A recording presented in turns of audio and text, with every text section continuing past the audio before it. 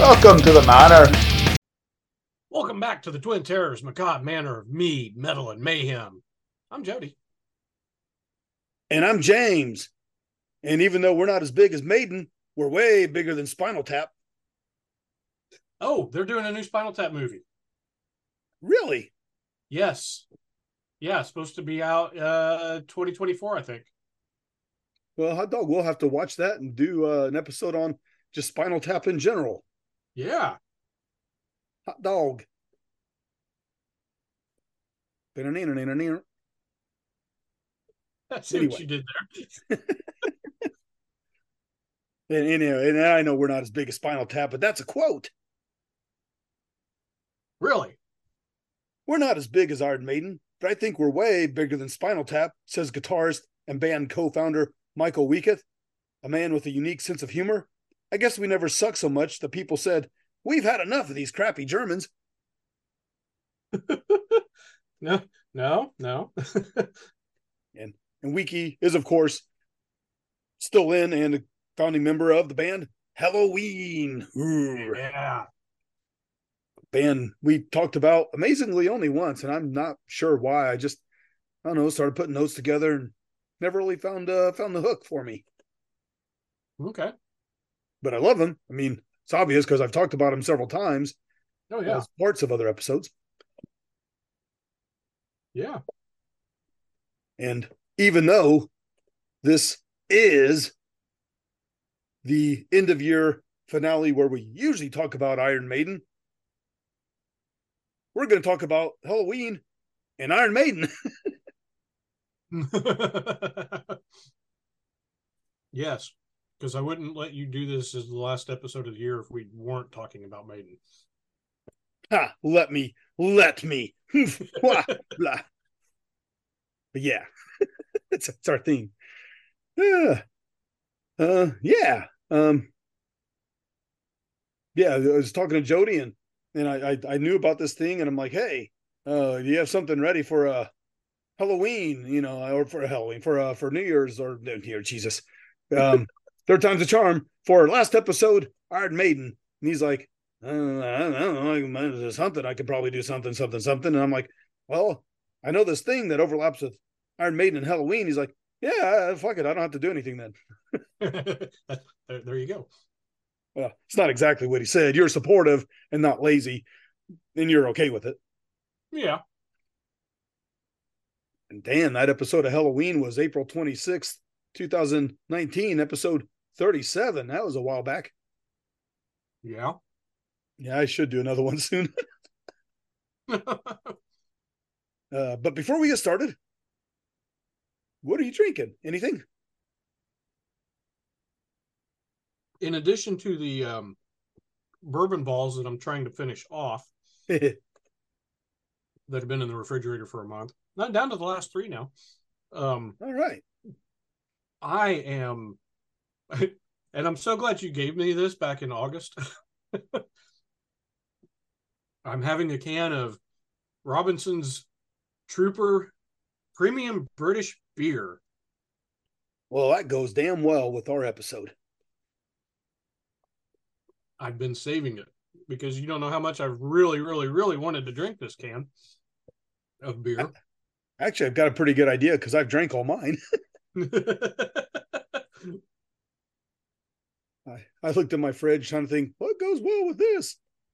And I ended up, I'll come back to Trooper in a second, but I've already started. So I'm like, well, we're actually overlapping with Helloween, who are not crappy Germans. So I got one of my German beers. I'm drinking Warsteiner's. Damn it, I even had Maximator Doppelbock. Oh, nice. Yeah, I'm not sure I had that. 8.5% malty, figgy, biscuity goodness. Anyway, how's your Trooper? Oh, it's excellent. Excellent. That wasn't even it's good. It's an actual real, oh, baby. Yeah. Anything you want to get into, or you want me to just start doing my things? Just start doing your things. All right. So the overlap between Helloween and Iron Maiden, Uh-huh. which sadly, being an audio podcast, I can't show the cool picture I found of Nico, Steve Harris, Bruce, and Michael Kiske of Helloween in the '80s at Rod Smallwood's wedding, who was, and here's the overlap, manager of both bands at the time. Yeah. And that's over. That's where Iron Maiden comes in with Helloween, was Rod Smallwood. And I tell you, this picture is hilarious. The three, well, Nico and Steve have normal smiles. Bruce Dickinson has a weird looking grin and a top hat. I I'm not sure I've seen this picture, but I'm pretty sure I know what the look on Bruce's face is. I'll I'll send it to you here in a little bit. I'll take a picture. Okay. And then they're all holding drinks, but there's Michael Kiske who's double fisting it with looks like champagne and maybe a Guinness, and he's got the more German dour look upon his face. But yeah, I actually titled this Rod Smallwood, Helloween, and Iron Maiden. Although my notes will be mostly Helloween, and I'm sure Jody will be able to jump in and talk about Maiden. I might be able to. It's more of a matter of trying to keep it honed in. But to start, Rod Smallwood does have a credit on Helloween's Live in the UK album, which is on both EMI and Noise. And because I always do it, reached number 4 on the Finnish charts, number 26 in the UK, and number 123 in the US. Okay. And we did briefly discuss it in the Helloween episode we just talked about. Yeah. Yeah, but Helloween was doing pretty well, and they wanted to go to a bigger label in the '80s because they're getting quite successful with their keeper things and everything. And yeah, go listen to that episode if you want. And that label was EMI Records and the Sanctuary Group Management, which was headed by Rod Smallwood, that helped bring the rise of Iron Maiden. Yeah.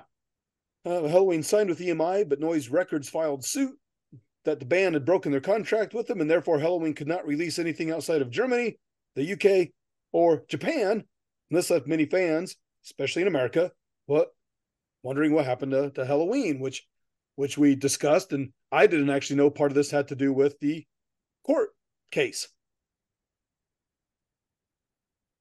Damn court cases. Yeah, I think I blamed it on a shitty American music press. Well, you're probably not wrong there either.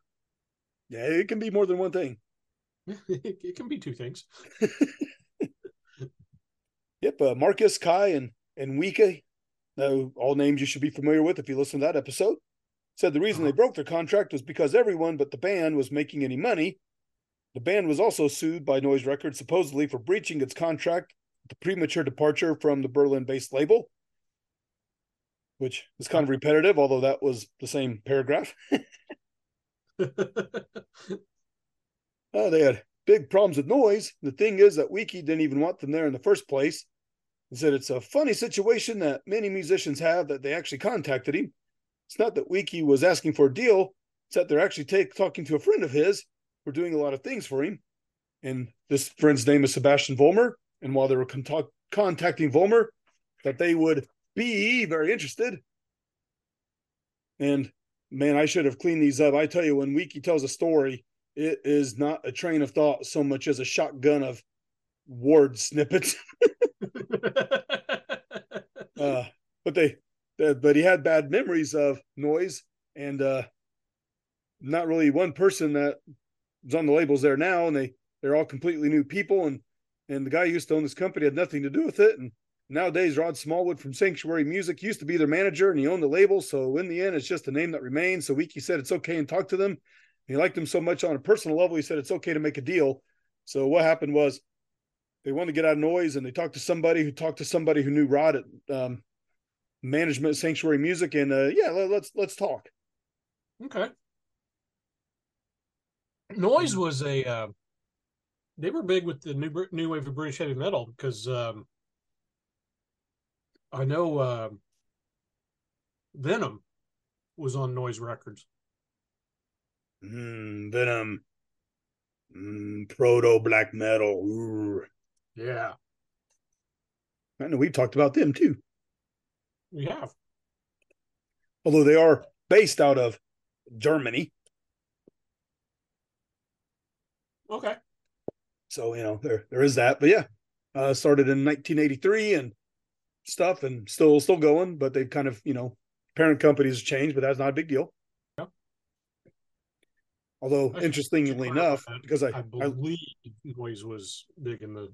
I think Venom was on Noise. I'll double check it. But well, sorry, as go I'm ahead. looking at this, I quickly looked it up and it said Noise Records' most successful band was Helloween. So, yeah, I'm sure they had others. I mean, who'd you say? Venom. Venom. No, not on the noise recording artists. I don't see Venom on here. Okay. I see Warrant. Oh, That's the German Warrant. Haha. yeah. Bathory. Celtic Frost. There's Bather Wasp is on there. Yeah. Yeah, and Hellhammer. We've talked about them. Yeah. All right. What was? Yeah, I'm confusing Noise with one of the British labels. Well, easy to do. Now I got to look it up. But go ahead. You do I may that. or may not say who it was, but yeah, go ahead. But yeah, so I was doing some research for this. So I couldn't really find much. Actually, the reason I kind of knew about this, I'm not sure I knew this, but my friend Jeff, who is a longtime longtime listener, no time caller because we haven't done that show yet. Uh, Yeah. but hey, Jeff, he actually had posted something about it, or maybe replied to one of my posts about Halloween or something, and I'm like, huh, and yeah, hot damn, here we are. So thanks, Jeff. Uh, Cool. but in the research, I found very little, but I did find a few people who talked about it, and I don't actually think I put this dude's name down, but it's just somebody talking about Helloween and Smallwood and noise and everything. And he writes me as a kraut because he's German, and Yes. that's him writing it, not me.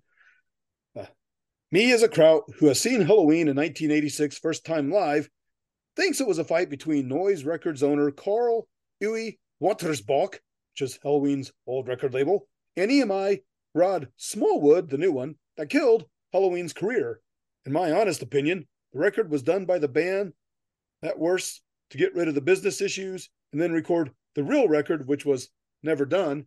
And of course, that record was they'd had two after their keepers. I do believe it was Pink Bubbles Go Ape was the one that was completely weird, insane.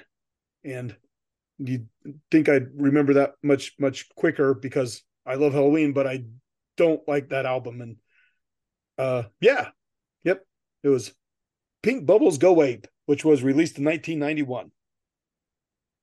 So it sounds like they were kind of like, if we're not going to get out of this contract, we're just going to fucking do whatever.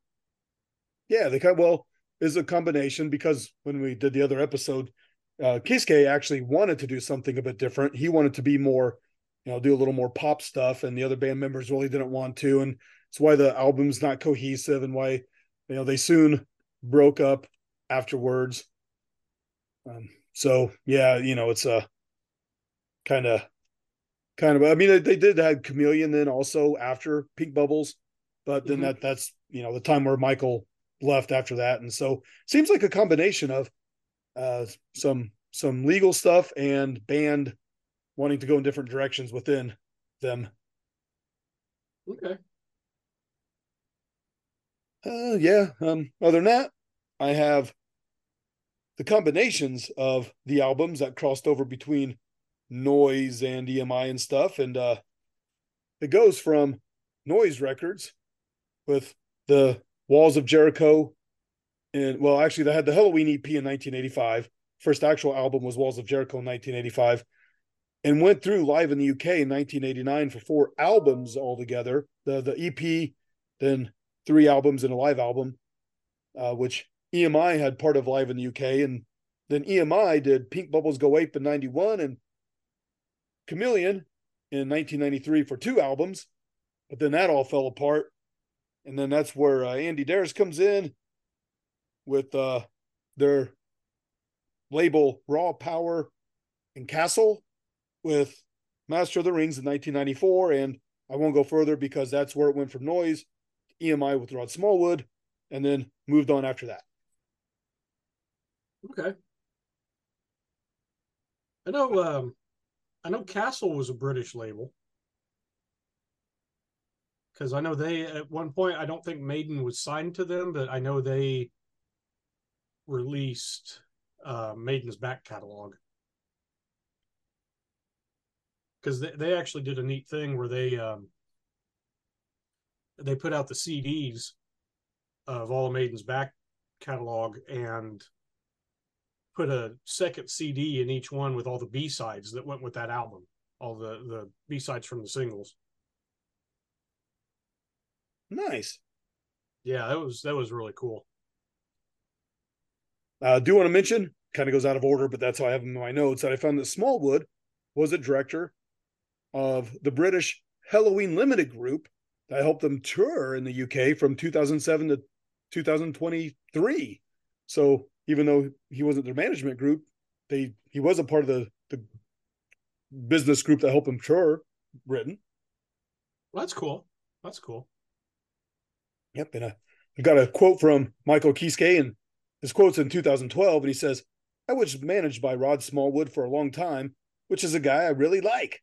The reason that we didn't work together anymore was not because of personal things or whatever, but because he just didn't know how to handle me. I wasn't managed by them from 1998 onwards or something like that. And from that end, it was very true. I was not managed. And then that thing of making a real band again came up." Again, 98 would have been as well, a few years after Chameleon. And I know at the time, Kiske was jumping in and out of bands, like just doing guest spots and helping out. And yeah, kind of having an eclectic career. That was cool. Yeah, I know. I know Rod's managed a lot of other bands over the years. Um, Wasp, the American band Wasp, um, who I did see on the list of Noise records also. um, but I Rod's focus has always been Maiden. Well, Yeah, probably as it should though, be. yeah, he's even though he's had these other bands, um, he has always, I think, maintained his focus with Maiden. Because I know Sanctuary Records was that was one that was started by Rod. Of course, named after the Iron Maiden song. Um, and I don't know. I don't know if Rod is still running that or if he's actually. I think he sold that off. What a new. Did you have more on that? No. Okay. Well, let's see. Next little thing, Helloween themselves became highly popular among metal fans. Keeper of the Seven Keys sold 20,000 copies in the UK on import. And Helloween signed on Iron Maiden's management, which was Rod Smallwood, at which time they sold out Hammersmith Odeon after an appearance at Monsters of Rock in 1988 at Castle Donington, opening a bill that saw Megadeth, David Lee Roth, Kiss, and Iron Maiden. Yeah. Their follow-up, Keeper of the Seven Keys Part 2, which they'd originally intended to release as a double album, as we've mentioned before, hit the UK top 30, and the single Dr. Steen reached the lofty heights of 57. They even plan to float 7,777 balloons over the Berlin Wall into East Germany, all carrying cassettes with extracts of the LP, a stunt that was thwarted by the authorities. Uh-huh. Respect my authority.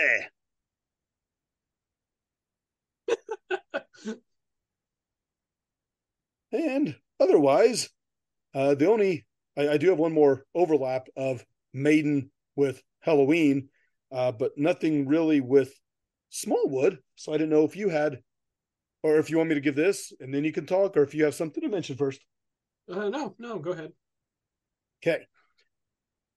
After the release of Balls to Picasso, Bruce Dickinson went on tour with a band that he wanted to be known as Skunk Works, Yes. which was himself guitarist Alex Dixon, bassist Chris Dale, and drummer Alessandro Alana. And in short order, the singer and the guitarist started writing the songs that were recorded for the Skunk Works 1996 album, the most alternative and possibly the most artistically ambitious of all Bruce Dickinson records from what I found written. And before I move on, would you like to refute that or say, yeah, it was pretty ambitious and alternative?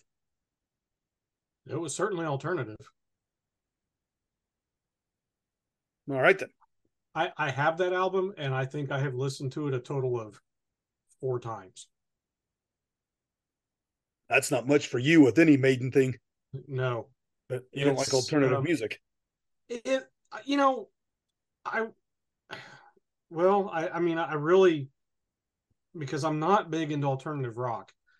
I can't say how it stands up to other alternative rock bands, but as a Bruce Dickinson album, I don't like it. Well, yeah, and there's that. Yeah. All right, but I will also like to say and interject the most alternative and possibly most artistically ambitious. Ew, Mhm. Duchess. Oh, Mater. Oh, aren't we alternative? Oh, aren't we artistically ambitious? I've only listened to it, less than 5 times. I can't say that it is artistically ambitious. I can't say that it's not. It may be. Um, I did not find it as music that fit Bruce's style. Makes sense. All right, but here's the overlap. Okay. However, this was at the point when Dickinson's career stalled a bit in commercial terms. The alternative crowd did not care for his metal credentials, and the metal crowd did not care for his alternative music. Yeah. So, with Skunkworks opening for German power metal band Helloween on tour 1996, Uh-huh. well after the Smallwood area, but this is Iron Maiden with Helloween. The divided world of rock music left Bruce Dickinson disillusioned. When it became clear that he and the rest of Skunkworks had very different ideas about where to go from there, he split the band up and considered retiring from music. But he did not. New, What did he do after that? Ooh, hmm. He Whatever he could it have been? he put out probably his 2 best solo albums. Which were Accident of Birth and The Chemical Wedding. And after The Chemical Wedding and the live album Scream for Me Brazil, he rejoined Iron Maiden. Those 2 solo albums also featured Adrian Smith on guitar, who had been in Iron Maiden in the 80s. And when Bruce rejoined Iron Maiden, Adrian rejoined with him, giving Iron yeah. Maiden 3 guitarists. they work it well. They do, yeah. Hmm. What other band is out there right now that has 3 guitarists? Huh. Could it be Helloween? Oh, I think it might be. Oh, Could be Leonard Skinner too. really? How many of them are originals? None. Uh-huh. Helloween has all of them from original to the newest. Yeah. Yeah, I was about to say something that would get a lot of hate mail. So I'm going to move on. Okay. Yeah. But that's it. That's what I has. Okay. Well, this will be a short episode. It won't be bad. Yeah. Yep. As are my notes. Woo! Yay. So you have nothing else? Not about this. All right, so I mean, what do you know? Like Rod Smallwood put a lot of effort into Maiden.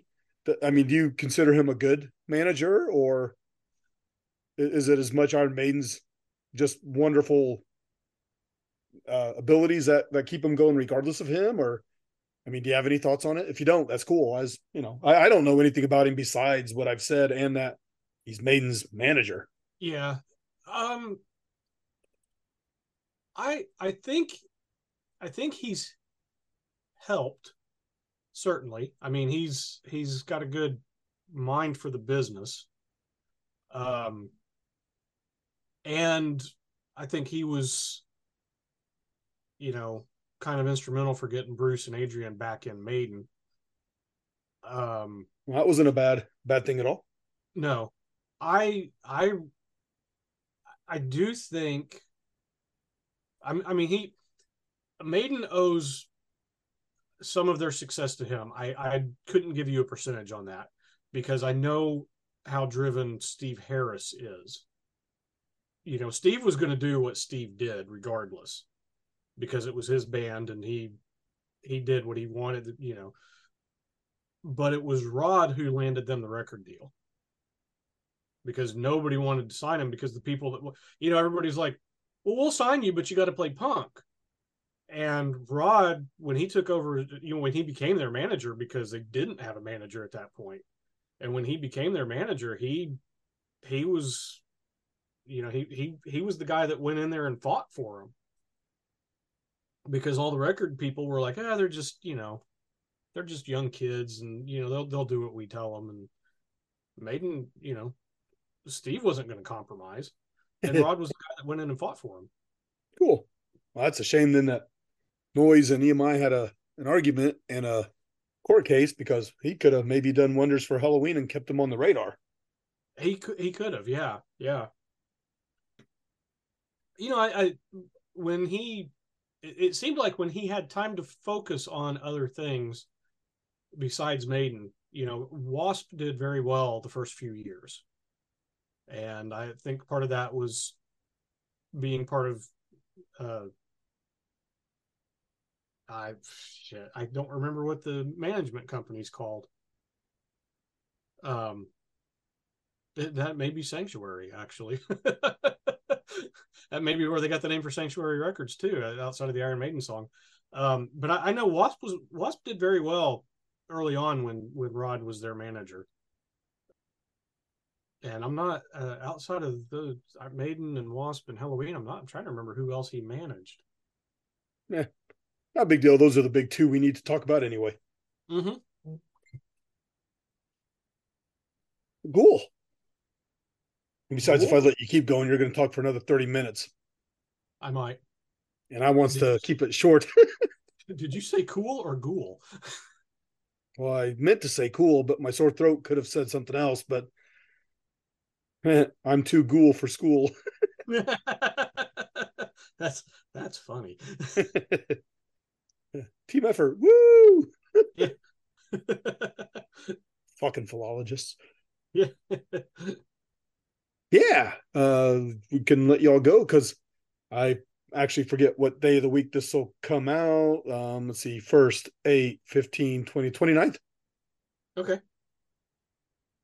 So hopefully you all have a good New Year's Eve and New Year's and an end of year and whatever Yuletide while sailing thing you're going to be doing at this time of year. Yeah. Yep. As you listen to it, about a week ago, I would have done my midwinter walk and pushed the earth back towards the warmth. Uh-huh. Just mentioning that because I'm not doing an episode on it this year. Aw. You don't care. Life. Thanks for the support there. I appreciate it, but I know you're full of shit. I don't know what you're talking about. No, oh no, I don't know. Yeah. So rate us, write us, review us, share us, talk about us. Yeah, if you have anything you'd like to add at the end of the year, No. perfect. Happy New Year Yeah. in Woo. 2 days. All right. On that note, I'm James, I'm Jody. and we'll talk to you next year. Bye. The Macabre Manor is brought to you by the Twin Terrors. All rights reserved. Stay tuned for some fun outtakes. I feel like we need to put in the in the outtakes how embarrassed I am that I got neat records and noise records confused. That's easy enough. I just feel a need to tell the listeners about my hack for if you make bacon and you don't want to throw out the grease and you don't want to deal with it later. And what is that hack? You Use it hack? to make scrambled eggs or toast. Oh, it actually soaks it up. Yeah, because fried eggs don't do that. No, no, fried eggs don't, but scrambled eggs do. An omelet probably would too. Send us beer money. I was about to say send us nudes, but put the Polaroid up, Rob.